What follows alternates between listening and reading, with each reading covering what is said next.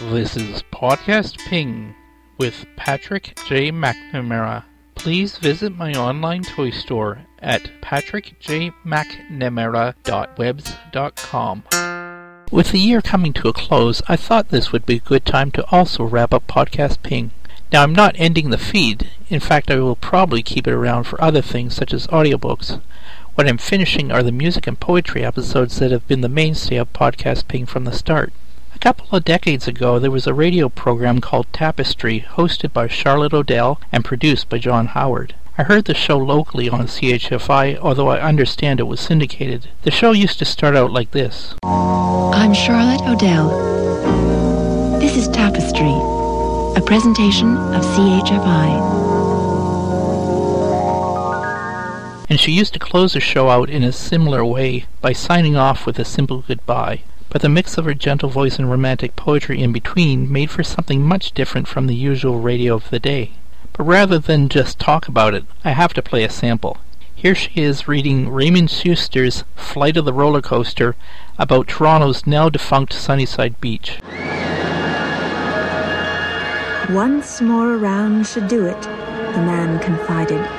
And sure enough, when the roller coaster reached the peak of the giant curve above me, screech of its wheels almost drowned out by the shriller cries of the riders. Instead of the dip and plunge with its landslide of screams, it rose in the air like a movie-land magic carpet, some wonderful bird, and without fuss or fanfare, swooped slowly across the amusement park, over Spook's Castle, ice cream booths, shooting gallery, and losing no height, made the last yards above the beach, where the cucumber-cool brakeman in the last seat saluted a lady about to change from her bathing suit. Then, as many witnesses reported, headed leisurely out over the water, disappearing all too soon behind a low-lying flight of clouds. When I started the show, I really didn't have any idea of what I was going to do with the show. Then about episode 10, I decided to use my poetry along with music to replicate something akin to Tapestry. I had many poems written and was able to find music to use, so I had all the elements necessary. Although there were many significant differences, such as different hosts and my show being a podcast rather than a radio show, the structure of the show was also different in two major ways. For one thing, Tapestry used poetry and readings from various writers, while, with the exception of a few poems, especially in the later shows, I used primarily my own poetry. Tapestry also used music from major artists which were cleared for radio play, while I used PodSafe music cleared for free use on podcasts. These changes were necessary to avoid copyright violations and because I didn't have the money to pay for licensing. The majority of the music I used came from what used to be Podshow's music network and is now Mevio's Music Alley. Without that resource, I wouldn't have been able to produce the number of shows I have. I initially started with their Celtic music, but expanded to general folk music as the show went on. I've also thrown in things that wouldn't be considered folk, but I felt at the time to enhance the show and give it a more eclectic quality.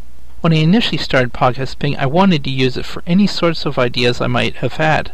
And over time it's become more of an artistic channel the same way Blue Hot Gossip is like a comedy channel for me. Anything literary I can stick in Podcast Ping's feed, and that's likely to continue. Aside from the music and poetry shows, I also decided to tackle a reading of Beowulf, and it was quite popular even though I often didn't even understand some of what I was reading. It was a great exercise in developing my voice, although I did heavily edit it to sound somewhat reasonable. The awkward lines often required multiple rereadings of the poem, and working with a very cheap microphone didn't help. For Beowulf, I picked a piece of classical music from the Internet Archive to use, a selection of Sheldon's Welsh Airs and Dances, Opus 84, played by the Bensonville Wooddale Concert Band. The whole work is about 9 minutes long, although I only used the last 2 minutes. Although the reading varies in quality, I did like the promo I created for it. I think it's one of the best I've done. I'll play it for you now. Deep in ancient past, there existed an epic poem with heroes, dragons, and giants. Beowulf. Hear the poem that inspired Lord of the Rings. From Podcast Ping at podcastping.com. www.blogspot.com. I was a little surprised to run across an old ad for the animated Ralph Bakshi Lord of the Rings with Orson Welles on an old tape. Although I didn't intend my promo to imitate it, I do feel it is somewhat similar.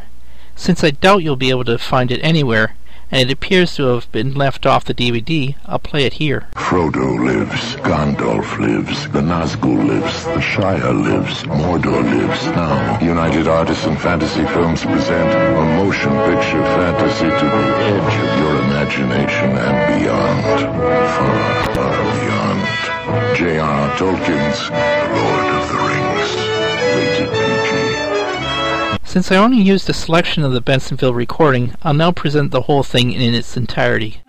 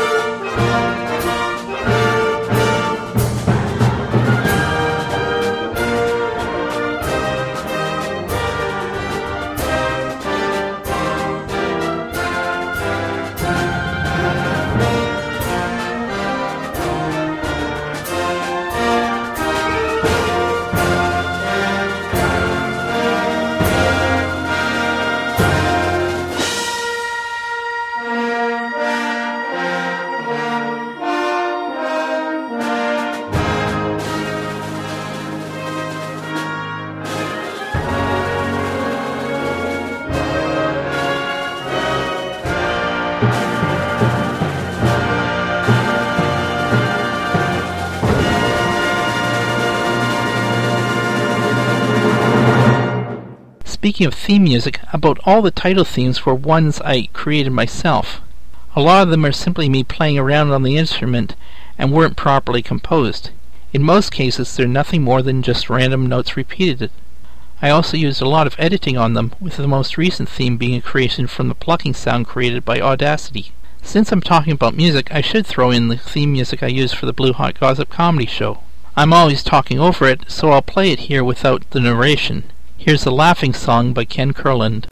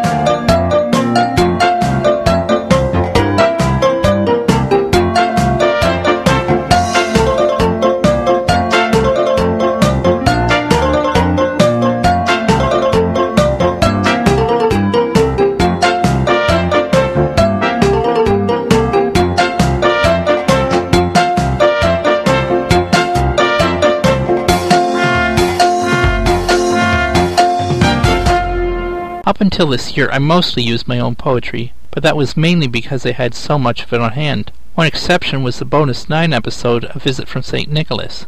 I liked the way that one worked out, and tried to do a similar thing with most of this year's shows. Although I don't feel the poems worked as well as the Christmas one, since people weren't as familiar with the poem, so they might forget the earlier part of the poem. And A Visit from St. Nicholas also tells something of a story, so it's easier to remember where it left off. Another unusual measure I made this year was to do the 13 days of Halloween and an audio Christmas calendar. For the 13 days I used a clip of Ghost Town by Adventures of Leonid. Here's the piece in its entirety.